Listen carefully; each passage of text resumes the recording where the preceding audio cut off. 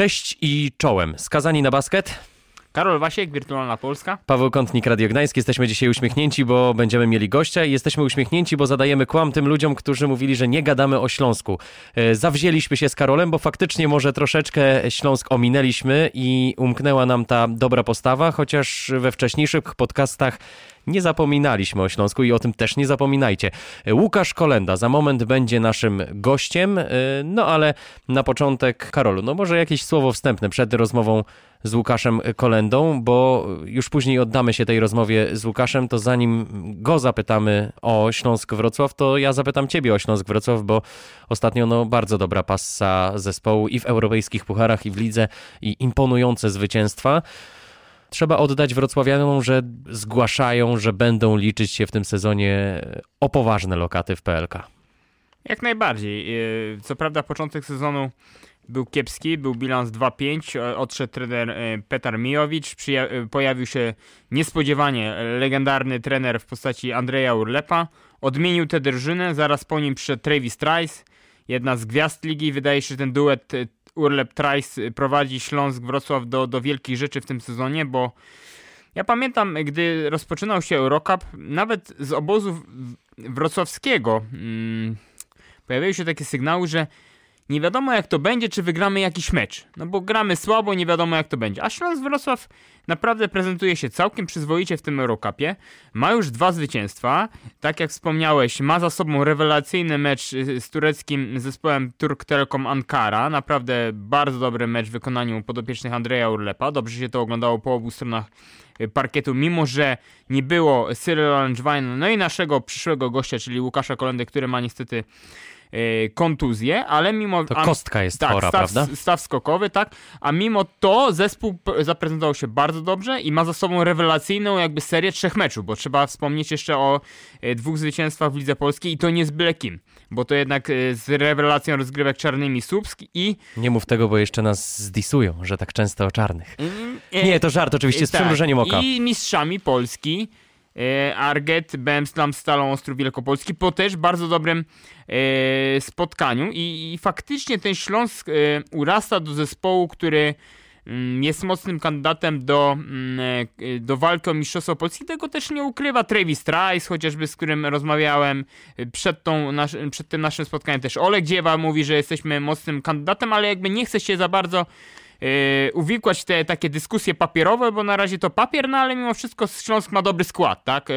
Oni są mocni i na obwodzie, pod koszem, nawet bez tego Langevina. Ale Oleg Dziewa, co wyrabia ostatnio, naprawdę, ta pewność siebie, danki, bloki, które są bardzo efektowne, no ja jestem pod wielkim wrażeniem tego, jak Śląsk wygląda. Dodam, że wszystko wskazuje na to, że ten zespół będzie jeszcze mocniejszy, bo gdzieś tam przedstawiciele wrocławskiego klubu, na czele też z trenerem Andrejem Urlepem, szukają wzmocnienia obwodowego, więc po powrocie jeszcze Kolendy, no to będzie mocny zestaw i podoba mi się jedna rzecz, że ten zespół, czy tam trener Andrzej Urlep coraz mocniej stawia na Szymona Tomczaka. To ja jeszcze poproszę Karola, żeby się wytłumaczył z jednej rzeczy. Czemu cię nie widziałem wczoraj na meczu Trefla Sopot? Wyczuwałeś, że będzie tak słabo jak było, chociaż końcówka bardzo, bardzo ciekawa, były emocje, ale brakowało mi ciebie, nie miałem z kim skonsultować tych wszystkich wydarzeń boiskowych. To miłe, że tak mówisz, ale niestety zatrzymały mnie obowiązki takie służbowe, które musiałem wykonać w domu. No przyglądałem się też... innym meczom po prostu, które były... Też, tak, to prawda, bo to była napięta środa i z Energa Basket Ligą, europejskimi pucharami, bo aż 3 nasze zespoły grały, rywalizowały w tych europejskich pucharach i tak to jeszcze Asseco Arka Gdynia za Stalem w lidze, prawda? Oczywiście, było co wybierać. Jeszcze Astoria z Kingiem, ale tak trochę... Obniżyłem głos ze smutkiem, bo słabo wypadły te zespoły z Warszawy i z Sopotu. Śląsk za to super, ale Legia była bardzo słaba. Rozmawiałem dzisiaj krótko z prezesem Jarosławem Jankowskim, tak go zapytałem, co można byłoby dobrego Legii powiedzieć po tym meczu. Powiedział nic. Zagraliśmy dramatycznie słabo. Wszyscy są jakby zaskoczeni negatywnie tą postawą Legii, bo nic nie wskazywało na to, że ten zespół tak słabo się zaprezentuje w starciu z holenderskim Leiden. Bo o Treflu powiem ci, no za bardzo nie jestem zaskoczony, bo jak spojrzałem na skład, jaki wyszedł do tego meczu. Darin Dorsey brak, Paweł Leończyk brak, Dariusz Moten brak. 2 chyba koronawirusy i jedna kontuzja. Nie. 2 kontuzje i jeden koronawirus. Więc tak. No nie jest dobrze w Sopocie, bo z tego co słyszę, treningi są w okrojonym składzie, bardzo, nie ma bardzo. 5/5, trudno oczekiwać czegoś dobrego, a przecież terminarz napięty, bo mecz jeden w środę, kolejny w europejskich pucharach w sobotę. Słabo to wygląda, po prostu. Współczujemy Marcinowi Stefańskiemu, bo w ważnym momencie, kiedy miał bilans 1-2, po prostu nie był w stanie odpowiedzieć na to, co zaprezentowali rywale, a spokojnie Benfica była do ugryzienia, bo... to jeszcze nie wiem, czy zerkałeś na ten mecz, bo wiem, że dużo się działo i dużo innych meczów i też można było ciekawsze wybrać. Aaron Broussard zaskoczył ciebie, dobra postawa, tam chyba 12 punktów rzucił, ale przypomniał się polskiej ekstraklasie. Oczywiście, że mnie nie zaskoczył, bo bardzo chciałbym w ogóle takiego zawodnika w PLK oglądać, przecież to jest mistrz Polski z Anwilem Włocławek, zawodnik taki inteligentny, taki, który pokazał się wtedy z dobrej strony, przecież jeszcze wcześniej był w MKS-ie do Broła Górnicza, później poszedł do rosyjskiego zespołu Niżny Nowogród, więc on tę karierę fajnie budował. Powiem szczerze, że bardzo dobrze go wspominam. No i tu akurat taki minus muszę przy swoim nazwisku postawić, że nie mogłem na tym meczu być, bo chętnie bym z tym Aaronem Broussardem porozmawiał, tak jak w sobotę.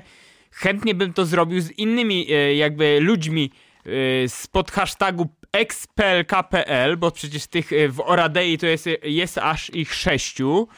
Ale możemy zdradzić, czy uchylić rąbka tajemnicy, że na tym meczu obaj nie znajdziemy się, bo znajdziemy się w hali Gryfia. Czekamy na mecz grupy Sierleccy Czarni kontra Anwil Włocławek. No niesamowicie to będzie emocjonujące spotkanie. Ja już nie mogę się doczekać tej temperatury i tych pojedynków, które tam się będą działy, ale to zostawmy, bo chyba w sobotę sobie zrobimy kolejny odcinek podcastu. Usiądziemy sobie w hali Gryfia.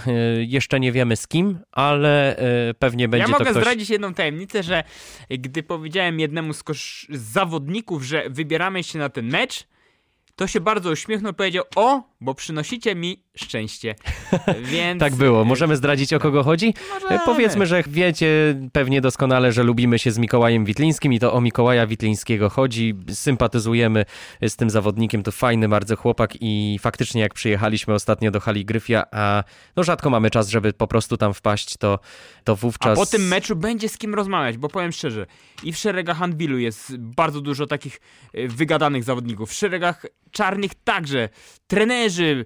Myślę, że będzie ciekawy na konferencji prasowej. Będą kibice z Włocławka, więc szykuje się super mecz, na który też nie mogę się doczekać. Pamiętam, jak Mikołaj Witliński powiedział: Szarma nie odpowiedział na moje warunki wówczas w naszym podcaście, bo to był mecz z Treflem teraz Sopot. Na jego warunki będzie musiał odpowiedzieć Żyga Dimec, oczywiście.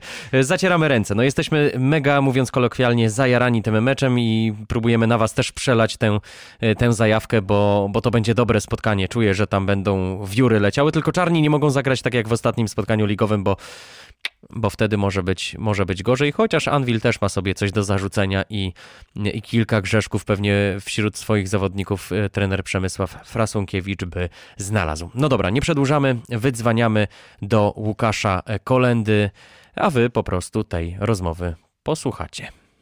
Trójmiasto się zgłasza. Łukasz Kolenda na naszym łączu telefonicznym. Nie trudno się było domyślić, bo zapowiadaliśmy tę postać i już jest z nami. Dobry wieczór, Łukaszu, raz jeszcze. Dobry wieczór. Łukasz, pierwsze pytanie musi być o zdrowie. Jak z twoją kostką, jak z twoim stawem skokowym? Nie było ciebie wczoraj. Jak się czujesz i jakie są rokowania odnośnie powrotu do gry? Powiem tak, bywało lepiej, jeżeli chodzi o moją kostkę, to na pewno. Rokowania są niestety dla mnie tragiczne. Chodzi mi o to, że czeka mnie co najmniej 3 tygodnie przerwy, więc na pewno nie jest to dobra informacja. Ale nie jest to dobra informacja, przepraszam, że ci przerwę, bo zdążysz na kadrę, czy nie zdążysz na Estonię? To znaczy, powiem szczerze, że aktualnie skupiam się na tym, żeby dojść w 100% do sprawności, a nie na tym, że czy zdążę na kadrę, bo podejrzewam, że mógłbym zdążyć na kadrę, ale nie byłbym przekonany na 100%, że moja kostka byłaby w 100% wyleczona, więc aktualnie najbardziej zależy mi na tym, żeby być w 100% zdrowym i czy wrócę za 3 tygodnie, czy za 4, czy za 5, to ja chcę mieć tą pewność, żeby potem nie mieć kolejnych problemów z tą kostką i się nie bujać do końca sezonu, tylko żeby raz porządnie wyleczyć i zagrać do końca. A Łukasz, powiedz, co w ogóle się stało, że nabawiłeś się takiej kontuzji, bo w obrazku telewizyjnym tak nie do końca było to widać. Problem jest w tym, że to stało się tak naprawdę znikąd. I trochę to jest takie trochę dziwne, bo to było bez kontaktu, bez niczego, po prostu biegłem za dreszelem i źle stanąłem. I nie pamiętam dokładnie, czy stanąłem mu napięte, czy to było bez kontaktu, ale ból był, no podejrzewam, że jeden z większych, jaki kiedykolwiek w życiu czułem, więc na pewno nie było przyjemnie. A powiedz, Łukasz, bo w telewizji też tego nie było widać, tak widzieliśmy tylko takie, wiesz, malutkie obrazeczki i chciałem cię zapytać, bo wtedy jakby nikt do ciebie nie podbiegł za bardzo. Ja tak się zastanawiałem, o co tam chodziło. Zwykle bywa tak, że to zawodnicy podbiegają tam, podają rękę, a znoszą zawodnika. No a tutaj tak tego zabrakło mi trochę, powiedz. Jak to tam było?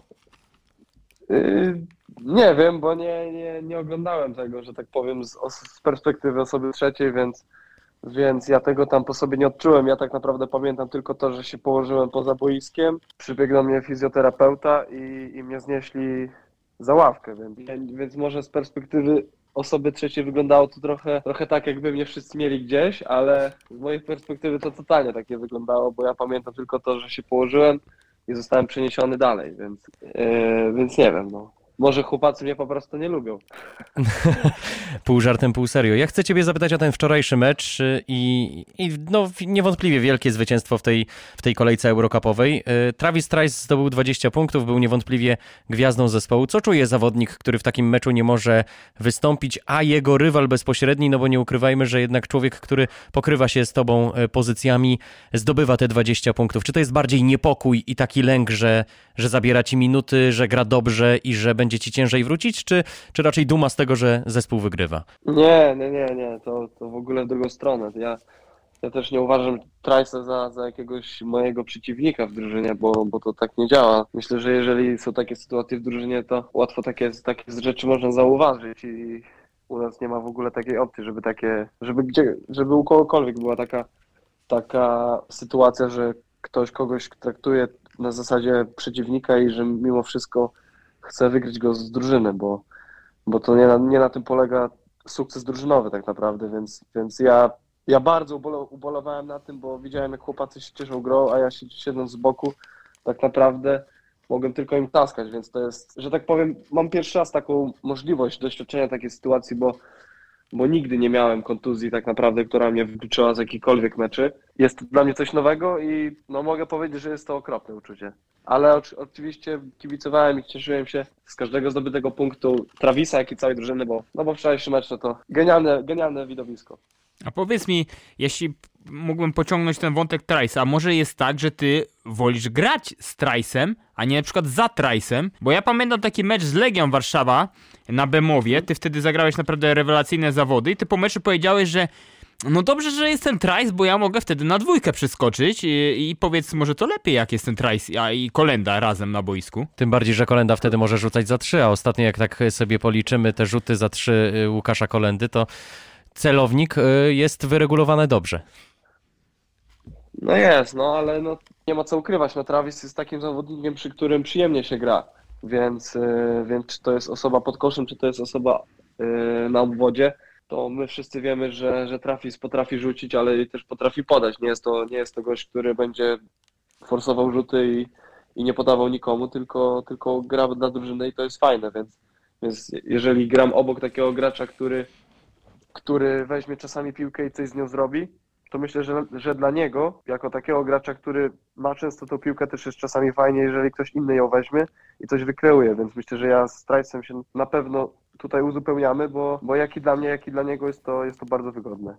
Łukasz, pytanie o Andrieja Urlepa musi paść, bo wiemy, jak ważną postacią jest. Kiedyś nawet, jeżeli zawodnicy pod jakimś trenerem chcieli grać, to niewątpliwie pod Andrejem Urlepem. To było kilkanaście lat temu, ale nawet Kamil Hanas to powiedział w strefie Hanasa i przyznał w rozmowie właśnie z Andrejem Urlepem, że jeżeli gdzieś zawodnicy chcieli się rozwinąć, to u Andrieja Urlepa. Ty już tych czasów, kiedy on był postrachem ligi i człowiekiem, który zdobywał Mistrzostwa Polski, możesz nie pamiętać. Natomiast chciałem cię zapytać, zanim trener przyszedł do Śląska, albo w momencie, kiedy ogłaszano trenera, że będzie twoim szkoleniowcem, jakie ty miałeś wyobrażenie Andrieja Urlepa? Co sobie myślałeś, ty, zawodnik, który nie miał okazji pod nim grać? No ja tak naprawdę sam z siebie nie mogę żadnej opinii wydać, bo tak jak mówisz, to nie miałem możliwości poznania i słuchania nawet trenera Urlepa, więc kierowałem się tym, co inni wokół mówili. No. A co mówili? Mamy u nas w drużynie Michała Gabińskiego, naszego cudownego kapitana, który u niego był kiedyś we Włocławku i mówił, że będzie ciężko, no, że treningi będą bardzo intensywne i że mamy być na to gotowi i że no będzie mocno, w ten sposób powiem, że będzie krótko i będzie mocno. A rzeczywistość jak się okazało? Więc jeżeli chodzi o intensywność treningów, to one nie są super intensywne, bo wiadomo, przy naszym układzie 2 meczy, czasami nawet więcej w tygodniu, to jest to bardzo... No nie ma tak naprawdę kiedy zrobić cięższego treningu, bo tutaj trzeba się skupiać na kolejnych meczach, więc jeżeli chodzi o treningi, to nie było tak strasznie, ale myślę, że to ze względu na to, że po prostu mamy taką dużą ilość meczy i nie jest to proste do ogarnięcia, aczkolwiek jak byliśmy no prawie cała drużyna była na kwarantannie, to akurat ja, Kuba, Karolak, Meyers i Ramljak, oczywiście trener Urlep, nie byliśmy na kwarantannie, ponieważ byliśmy negatywni. Ten okres był bardzo mocny. Ten okres był bardzo mocny, jeżeli chodzi o treningi, więc wtedy, że tak powiem, pierwszy raz doświadczyłem tego, jak to mogło kiedyś wyglądać. Przy rozmowach też z Gabim, który później pierwszy jakoś wyszedł z tej kwarantanny, też dołączył do nas tam do tej grupy, która trenowała, no to mówił, że właśnie w taki sposób to wyglądało, tylko oczywiście przy większej ilości ludzi i więcej byłoby wtedy gierek 5-5. Wiadomo, przy 4 ludziach no to ciężko zrobić wtedy jakąkolwiek gierkę. Jeżeli chodzi o tę intensywność treningową, to w tym wypadku, no tak jak mówię, no nie ma tego, no bo mamy dużo meczy, aczkolwiek no miałem możliwość doświadczenia przez 7 dni ciężkich treningów, naprawdę ciężkich. A powiedz, Łukasz, zaczęliście sezon z trenerem Mijowiczem, był bilans 2-5, później przyszedł trener Urlep i jest bilans 10-3. I 7-0 w pewnym momencie. Jest. I teraz mam takie pytanie, co ma takiego trener Urlep, czego nie miał trener Mijowicz? To jest rewelacyjne pytanie, powiem Ci, Karolu, bo jeżeli chodzi o trenera Mijowicza, to był trener, który miał ogromne pojęcie o koszykówce, naprawdę. Tego nie wolno mu odjąć. Aczkolwiek wydaje mi się, że w jego przypadku on też trafił na bardzo zły moment, bo my mieliśmy bardzo dużo kontuzji w tym momencie, jaką był i my graliśmy też z topowymi drużynami w naszej lidze na początku i myślę, że był problem tutaj z ułożeniem tego, w jaki sposób ma to funkcjonować wszystko. No na początku to w ogóle nie wyglądało. No nie wyglądało, no to było źle. A ja usłyszałem taką opinię, Łukasz, że to był taki trener, który chciał na wszystko wpływać. Takiego koszykarskiego flow za bardzo nie mieliście, powiedz. No to tak, no to jeżeli chodzi o to, no to jeżeli chodzi o nasz system grania, to nie mogliśmy, że tak powiem, dodać czegoś sami od siebie, tylko musieliśmy się trzymać tego, co trener nam mówił i to podczas treningów i podczas meczu było bardzo szczegółowo zwracał na to uwagę, w jaki sposób mamy co robić, więc jeżeli chodzi o taką wolność boiskową, to w ogóle tego u nas nie było, więc myślę, że to był u nas ogromny problem, bo my mieliśmy zawodników takich, którzy czasami chcieli zrobić coś po swojemu i czasami złamać tą zagrywkę, żeby po prostu w inny sposób zdobyć punkt. No, za trenera Mijowicza raczej to nie było możliwe, za to u trenera Urlepa, no to u trenera Urlepa jest w taki sposób, że on ci daje wędkę i sam musisz złowić sobie rybę. Nie jest tak, że trener ci da rybę i wytłumaczy, jak masz złowić tą rybę. A ty podobno lubisz łowić na co dzień. Ja jestem wielkim fanem łowienia ryb. To masz tam jakiś akwen na Dolnym Śląsku, gdzie możesz sobie pobrykać trochę z wędką? To znaczy w trakcie sezonu nigdy tego nie robiłem, aczkolwiek mieszkam przy Odrze, więc czasami widzę tutaj ludzi, którzy łowią, więc czasami się śmieję, że tatę zaproszę i pójdziemy razem gdzieś połowić. Tutaj. Ale to poczekaj, nie robisz tego w trakcie sezonu, bo jest tak dużo obowiązków, że tego nie można zrobić, czy raczej pełne skupienie na... Tak. Ja zawsze sobie zostawiam to taką przyjemność po sezonie, kiedy wiem, że nie muszę tak naprawdę przygotowywać się do niczego, więc zawsze taki spokój. No nawet sobie nie wyobrażasz, jakie to jest piękne uczucie pójść sobie na łódkę, tam posiedzieć 7-6 godzin i możesz nawet nic nie złowić, ale ten spokój taki, ta natura, te ptaszki, co śpiewają, to jest coś nieprawdopodobnego. No właśnie, w tym przestemulowanym świecie to jest coś niezwykłego. W ogóle dla takiego młodego człowieka takie hobby dość niecodzienne. Jak opowiadasz kolegom w swoim wieku o takim hobby, to jak na to patrzą? Też znajdujesz kolegów, którzy też łowią, czy jakoś tak jako ciekawostkę traktują? Nie. Myślę, że to też się wychodzi z tego, że ja wychowałem się nad jeziorem praktycznie, bo na Mazurach jest bardzo dużo jezior, Więc myślę, że to jest normalna kolej rzeczy, że ludzie stamtąd bardziej się interesują się wędkarstwem, więc myślę, że to z tego wychodzi. No u mnie cała rodzina, od dziadków, od wujków, od wszystkich wokół, to zawsze łowili ryby. Ja od najmłodszych lat to zawsze patrzyłem, jak to się robi i tak to zostało, no i do dzisiaj. Dzisiaj to jest moje ulubione hobby, ulubiona rzecz, którą lubię robić po sezonie. I nawet jest jedna osoba tutaj w Śląsku, z którą umówiłem się już po sezonie na to, że on przyjeżdża do mnie na Mazury i będziemy razem łowić ryby, jest to Szymon Tomczak. Głośno o nim ostatnio. No tak, no ja właśnie mu powiedziałem. Widzisz, Szymon, zagrałeś 19 minut, zdobyłeś 6 punktów, zrobiłeś bloka i wszyscy teraz o tobie piszą. Widzisz, jakie to jest proste. A powiedz, czy to nie jest trochę tak, skoro już jesteśmy w tym wątku, że tych młodych zawodników się trochę za szybko na piedestał wyciąga, bo pamiętamy, my tutaj chodzimy cały czas na mecze wiernie twojego byłego klubu Trefla Sopot i jak Hubert Łałak też pojawił się na kilka minut i zrobił jedną dobrą asystę, przy całym szacunku do Huberta, bo fajny chłopak. No jeżeli Ergo Arena na chwilę zrobiła hałas, to zrobiła wtedy, kiedy Łałak dobrze zaasystował albo zdobył 2 punkty. Czy nie jest trochę tak, że my za szybko tych chłopaków podgrzewamy, a potem oni się palą? Wiesz co? Ja z własnego doświadczenia mogę powiedzieć, bo myślę, że ze mną był właśnie taki ogromny ten balonik napompowany, jeżeli chodzi o moją osobę, że ja w młodym wieku zacząłem grać tutaj w Ekstraklasie i co prawda udało mi się przebić z tego poziomu juniorskiego na seniorski i myślę, że te oczekiwania bardzo, bardzo poszły w górę ze względu na te całe zamieszanie z tym draftem NBA i ze wszystkimi tymi rzeczami. U nas jest taka trochę dziwna tendencja na to, że jeżeli 18-19-latek gra w plk, to on zaraz do NBA jedzie. I było tak ze mną, było tak z Marcelem Ponitką, było tak z moim bratem, więc nie wiem, czemu tak to w ogóle się dzieje, że my jako Polska, ludzie tutaj tak jakby pompujemy ten balonik taki, że już tacy młodzi ludzie zaczynający grę w Ekstraklasie zaraz mają jechać do NBA. Może dlatego, że tęsknimy za sukcesami, Łukasz.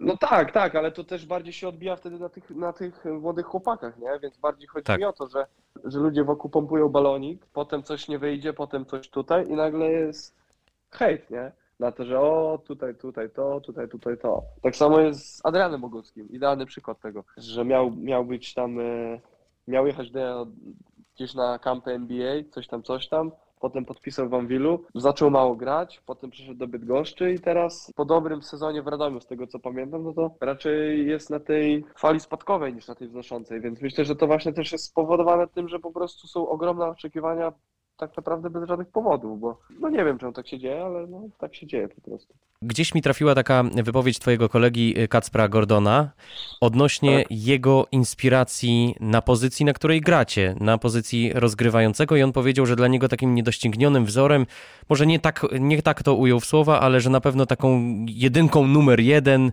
wielką klasą w Polsce jest Łukasz Koszarek. Na kim ty się wzorowałeś? Kto był dla ciebie takim wyznacznikiem klasy na tej pozycji? Kto był taką największą jedynką w Polsce?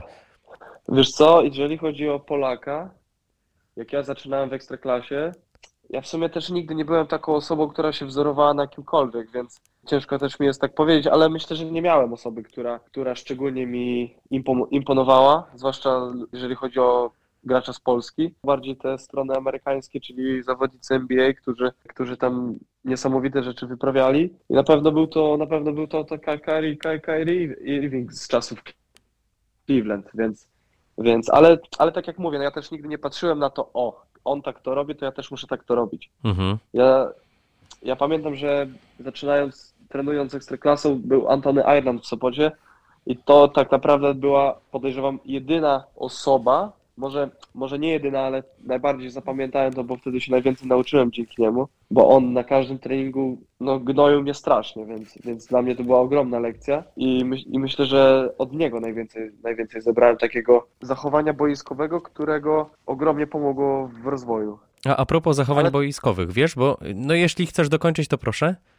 Nie, już skończyłem. O zachowania boiskowe, bo ja tak sobie obserwuję ciebie w Śląsku i mam wrażenie, że 2 cechy mi się bardzo rzucają w oczy.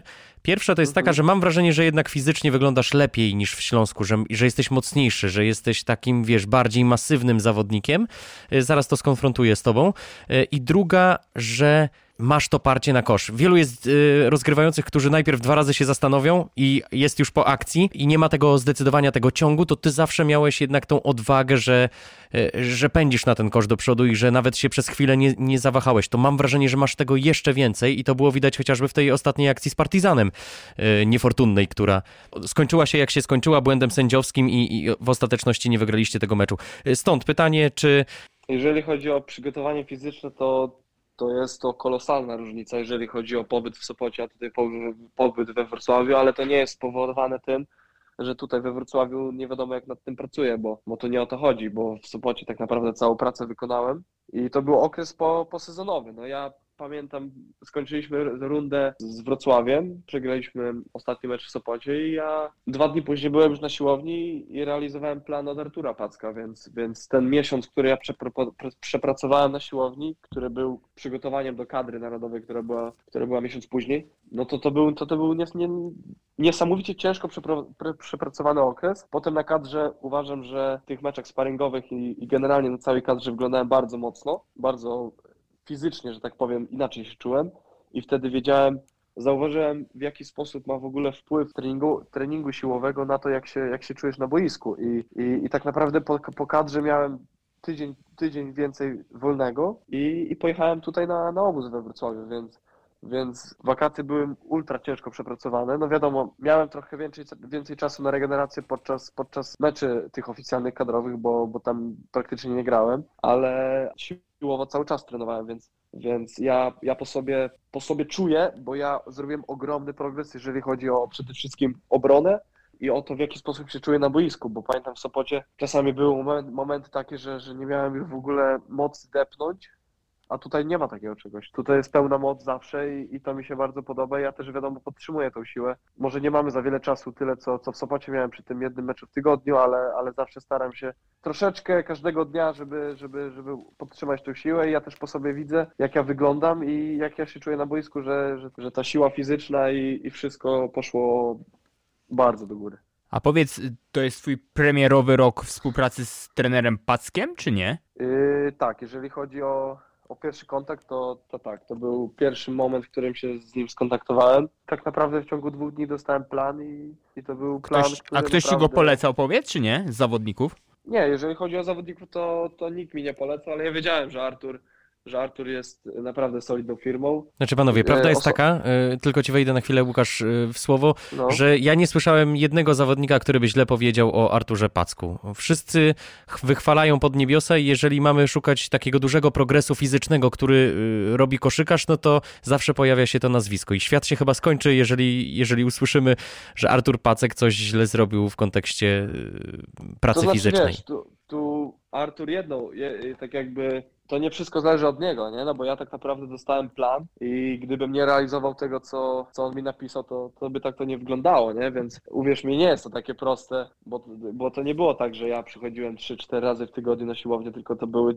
treningi 2 razy dziennie, codziennie. Ja miałem na tyle dużo w sobie motywacji tego, żeby ten plan od A do Z robić tak, jak był rozpisany i żeby nie przycinać żadnych serii, żeby czas przerwy między ćwiczeniami był taki, jaki powinien być, a nie jakiś luźny, więc to wiadomo, no, cały plan rozpisał Pacek, Artur, ale drugą stroną jest to, jak zawodnik się do tego dostosuje, czy będzie oszukiwał, czy będzie realizował w 100% ten plan, no ale wiadomo, no to już jest indywidualna sprawa, kto jak podchodzi do takich rzeczy. Czyli Łukasz Kolenda nie chadza na skróty.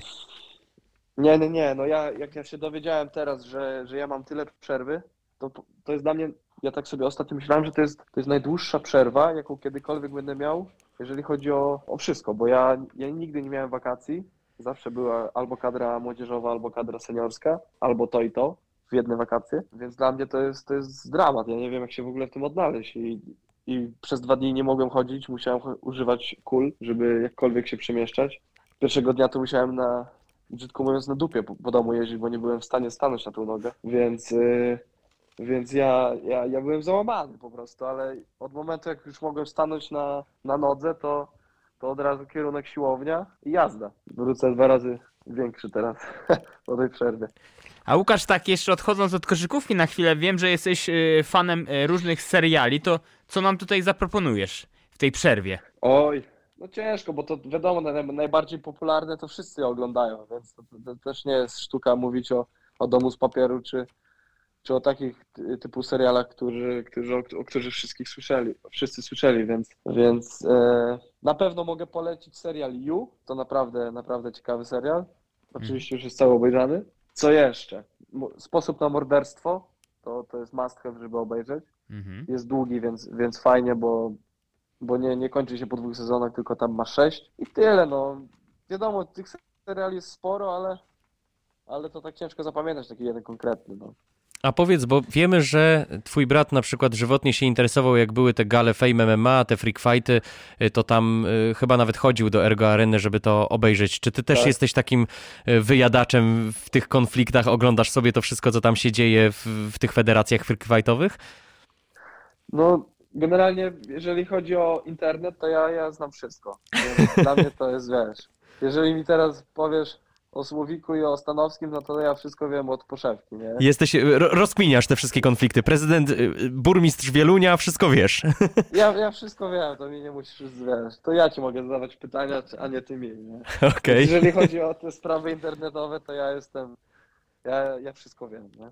Czyli co, możemy cię wykorzystać, żebyś jakiś napisał artykuł o burmistrzu Wielunia, tak? W tej sprawie. No może nie, bo to wiesz, dużo viewsów to nie złapie, nie? Bo to też trzeba zrobić w internecie, żeby zainteresowało to ludzi i tyle, no ale jeżeli chodzi o te całe sytuacje internetowe, te walki freak fightów, to jak najbardziej na bieżąco jestem. No, jedna gala jest za 2 dni, taka high league, więc na pewno też będę oglądał. No dobra, gdyby się zgłosił, nie wiem, Wojtek Gola albo przedstawiciel jakiejkolwiek innej federacji freakfightowej i mówi: Łukasz Kolenda, jesteś znanym rozgrywającym reprezentacji Polski, dobrym graczem Śląska Wrocław, chcemy, żebyś oprał komuś gębę. Co byś powiedział? Ojejku. Ile by musieli dać na stole, powiedz? Ile by musiało leżeć na stole? No to na pewno bardzo dużo, bo jeżeli chodzi o przemoc, to jestem w ogóle ostatnią osobą do takich rzeczy, ale no tutaj między kolegami wiadomo, się śmiejemy, szczególnie w Sopocie z takich rzeczy, że wyzwę cię na Fame MMA i coś tam, że zrobimy fake dramę w internecie, żeby się tam dostać, ale nie mam właśnie osoby, której nie lubię, z którą mam taki realny konflikt, więc ciężko byłoby znaleźć taką osobę, której z chęcią chciałbym obić twarz, nie? To ja inaczej, bo no koszykówka koszykówką, a rozrywka rozrywką. Pociągnijmy ten temat. Jak myślisz, kto by się najlepiej sprawdził? Komu by tam najlepiej poszło w takich właśnie... Z zawodników? No, czy to ze Śląska, czy to z twojego byłego zespołu z Trefla, a może w ogóle ktoś z ligi, kto potrafiłby się, myślisz, żeby się dobrze naparzał? Ojejku, wiesz co? Jeżeli chodzi o zawodników, to na pewno warunki fizyczne. Wiesz, nawet takie charakter kto ma, nie? Taka zadziora, która by tam chciała, wiesz, wejść do klatki i komuś coś pokazać. Jacek Murański 2.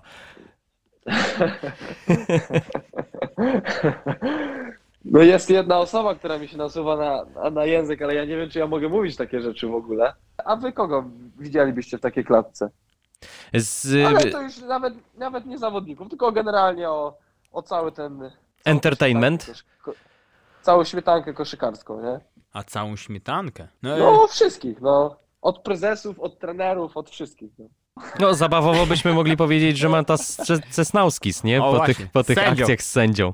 Bo tam no tak, ale potem to było wiadomo, że to niechcący i w ogóle... Łukasz, a powiedz jeszcze tak wracając, żeby to zamknąć klamrą naszą rozmowę bardzo profesjonalną, takim profesjonalnym pytaniem, jeśli chodzi o Andrieja Urlepa. Jak się współpracuje z tym trenerem? Jak to jest, powiedz, czy on dużo rozmawia z zawodnikami, przekazuje ci jakieś takie konkretne uwagi? Jestem bardzo ciekawy, jak on to wygląda. No to wygląda w taki sposób, że trener Urlep jest naprawdę, nie jest w ogóle skomplikowaną osobą, od tego trzeba zacząć. Nasz system gry nie jest w ogóle skomplikowany, bo mamy proste rzeczy, proste zasady, żeby po prostu je zapamiętać, ale też bardzo dużo rzeczy, tak jak mówiłem, wychodzi z gry. Trener Urlep nie jest też takim typem trenera, który... ma mnóstwo rozpisanych jakichś rzeczy na tablicach i do każdego innego meczu przygotowuje się jakoś szczególnie, tylko mamy swoje twarde zasady, których mamy się trzymać i on doskonale wie, kto jak może wyglądać w danej sytuacji, więc to jest fajne, bo trener Urlep naprawdę daje dużo możliwości, żeby grać i nie zamyka tych drzwi. W ogóle no tak naprawdę nikomu nie zamyka, więc on ci powie dane rzeczy, a to jak zrobisz, no to już leży po twojej stronie i wtedy jest rozmowa na zasadzie, czy to jest dobre, czy to jest złe. Dla mnie fajne, myślę, że tutaj dla nas zawodników też jest fajne, bo tak jak mówię, no nikt nie myśli za bardzo, kto może, tylko tak naprawdę, jeżeli, jak to nasz trener mówi w ataku, jak masz, to bierzesz. No i tyle. No. Jak masz, to bierzesz. A jak nie masz, to podajesz. No i tyle. No i tyle. No i mamy swoje zasady sztywne i tego się trzymamy. I magia Urlepa, jak to mówią ludzie, trwa nadal. Nie? I mam nadzieję, że będzie to trwała do końca sezonu, bo naprawdę w ogóle fajnie, bo tak sobie ostatnio uświadomiłem, że jestem w naprawdę bardzo mocnej drużynie, nie? Więc na pewno jest to super sprawa, bo jesteśmy naprawdę mocną ekipą. No i chcemy walczyć o najwyższe cele. Nie? No właśnie, to zapytamy ciebie o te najwyższe cele, bo ja też mam takie wrażenie ostatnio i jak tak patrzyłem na to, co wyczyniacie w europejskich pucharach głównie, bo naprawdę ten wczorajszy mecz to wielki szacun. No to nawet nie tylko ten mecz, nie? Zobacz też, że mecz w Partizanie graliśmy bez Travisa, bo go tam nie było, bo miał uraz łydki, więc on nie pojechał. Nawet w Włocławku graliście fajny mecz do pewnego momentu. Ty zresztą z Travisem też tam fajnie współpracowałeś, nie? No, także mówię, no, że my mieliśmy naprawdę mega kilka meczy w tym Eurocupie, gdzie naprawdę mogliśmy wygrać i to miejsce w tabeli byłoby znacznie wyżej niż jest aktualnie. Więc na pewno trochę szkoda, bo byśmy mieli to pewne miejsce w play-off, a tak to musimy każdy kolejny mecz teraz wygrywać i liczyć na to, że inne drużyny, które są wyżej od nas, będą przegrywać. A jaki to jest rozmach, Łukasz? Ty myślisz, że to jest rozmach na medal, czy na finał, czy może nieśmiało można powiedzieć o czymś jeszcze więcej? Bo to jak graliście te ostatnie mecze, no to jest już taki poziom, z którym no trudno sobie wyobrazić, żeby był jakiś zespół, który na dystansie powiedzmy jednego meczu, którego nie bylibyście w stanie w lidze pokonać. No, tak jak mówię, no my na każdej pozycji mamy naprawdę bardzo solidnych ludzi. No, mamy Olka Dziewę, mamy Travisa, mamy Kubę Karolaka, mamy Kantera, mamy mnie, mamy Kodiego, mamy Tomczaka, który jest... Znaczy ja wiedziałem o tym, że on się nadaje do grania i w ogóle i to jest osoba, która zostawi serce zawsze na boisku. Się Kuba Karolak obrazi za chwilę. Nie, ja powiedziałem. A, tak? Okej. Ja powiedziałem o Kubie. Nie, żartuję spokojnie. oczywiście. Więc my naprawdę mamy niesamowitych gości do tego, żeby stworzyć coś wielkiego w tym roku i na to liczymy. No. Wiadomo, jeszcze z tego co wiem, to chyba klub szuka wzmocnień. Mam nadzieję, że to będzie osoba, która się do nas, że tak powiem, wkomponuje w to, jak gramy. Ale myślę, że to taka będzie osoba, bo to trener Urlep nie pozwoli na to, żeby przyszła jakaś osoba i rozwaliła nam drużynę od środka. Więc o to się na pewno nie boję, więc my będziemy naprawdę potężną drużyną. Więc ja tak nieskromnie mówiąc mówię, no, że naprawdę ja ultra się cieszę z tego powodu, że mam możliwość być tutaj, nie? W tej grupie ludzi i to jest super. A wiesz co, bo jeszcze jedno pytanie o ten skład, bo nie padło chyba jedno nazwisko, a ja pamiętam, że jak nas proszono i Karol i ja byliśmy w tej grupie dziennikarzy, która wybierała najlepszych zawodników, najlepszą piątkę, drugą piątkę i tak dalej zeszłego sezonu i tam wygrał jako obrońca roku Iwan Ramljak. Chciałem ciebie zapytać właśnie, bo jak dużo, no wiesz, to my dziennikarze wybieraliśmy. Ja naprawdę byłem pod wrażeniem tej jego umiejętności obrony i uważam go za jednego z najlepszych obrońców ligi. I czy ty jako rozgrywający czujesz to właśnie, że masz za sobą takiego gościa, czy obok siebie takiego gościa, który tak rewelacyjnie broni? To jest namacalne faktycznie, że Ramljak jest doskonałym obrońcą? Tak. Jeżeli chodzi o Ramljaka, to jest osoba, która jest naprawdę niezastąpiona u nas w drużynie tak naprawdę, bo jest naprawdę, zasięg ramion ma naprawdę duży. Jest wysoką trójką, może tak naprawdę switchować każdego pika ze wszystkimi.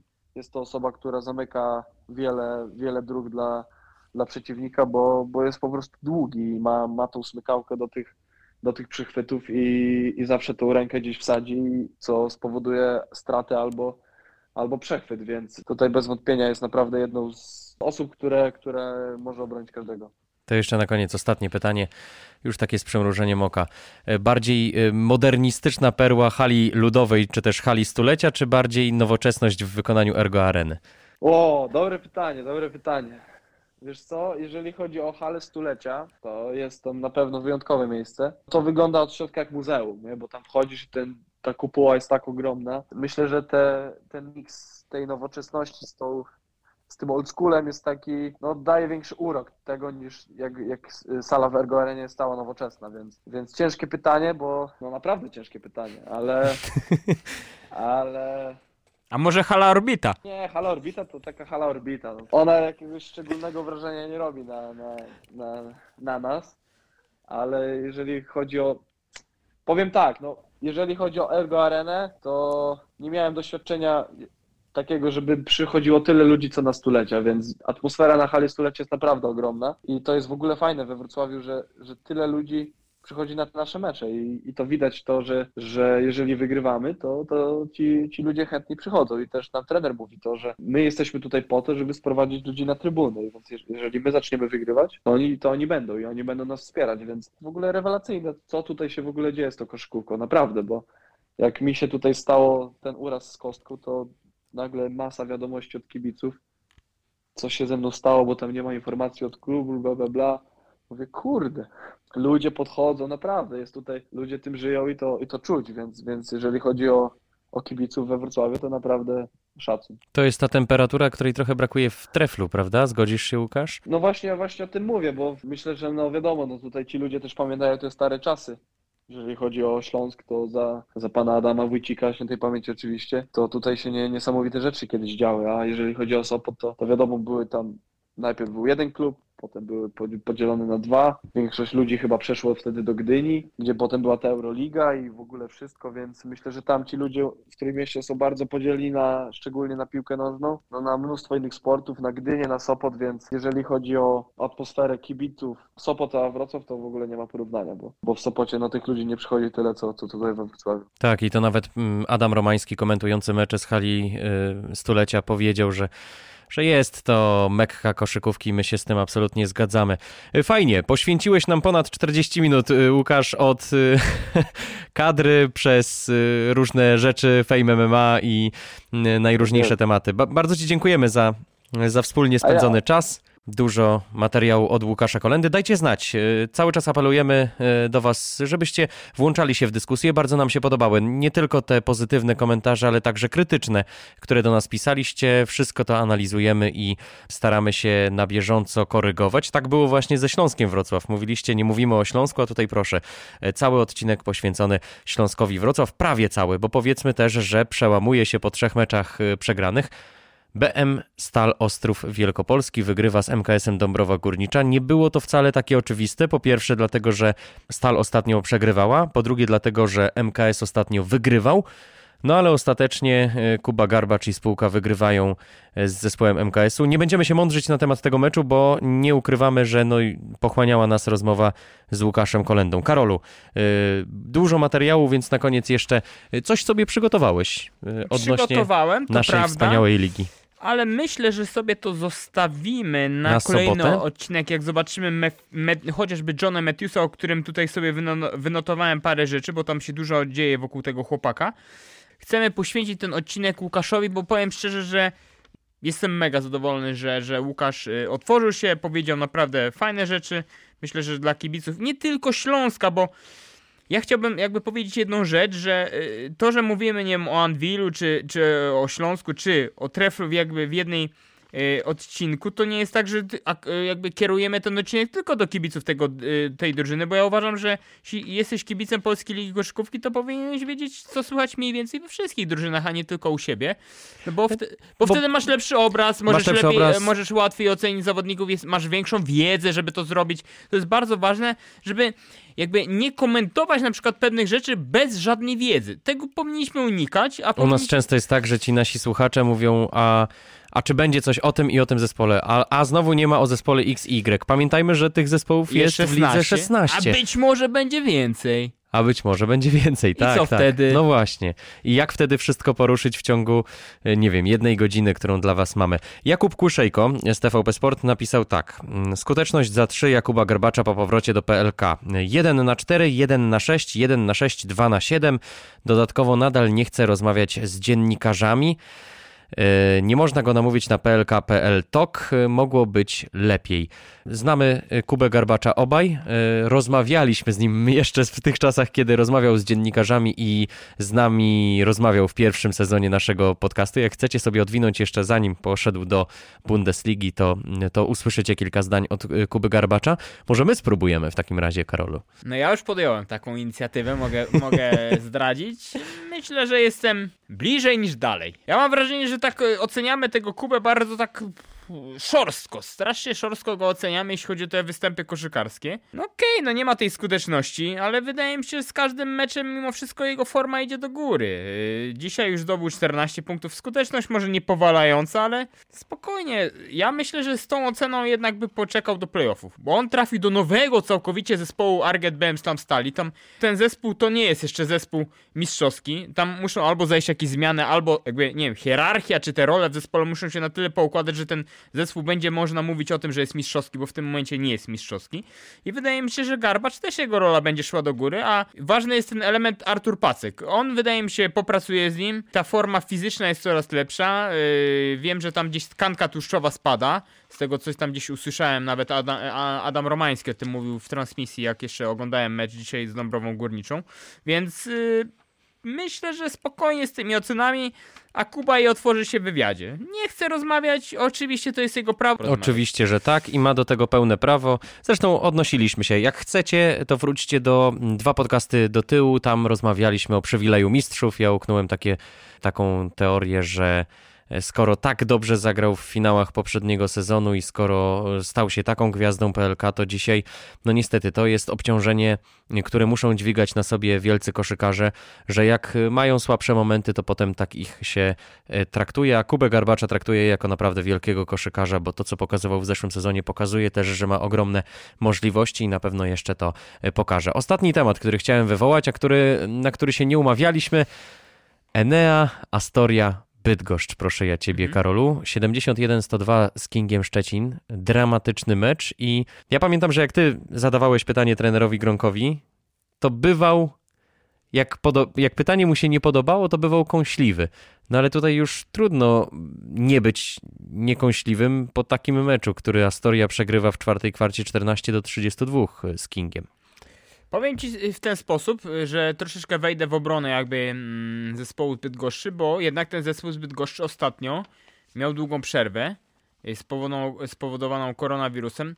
Trzeba wspomnieć o tym, że trener Artur Gronek stawia na bardzo takie katorżnicze treningi, dużo się tam pracuje, nie mógł tego zrobić, bo zespół był zdziesiątkowany i to było widać. To było widać, że w pierwszej połowie ten zespół miał jeszcze siły i on rywalizował, bo był tak mniej więcej na styku ten mecz, że tak cios za cios, tam Szczecinianie mieli świetną jakby dyspozycję rzutową. Za 3 to po prostu i krzesłem by wpadło, tam wszystko wpadało. Tam w pewnym momencie Dorsey Walker miał 4-4, jeszcze później ten wsad zapakował piłką lewą ręką fenomenalnie.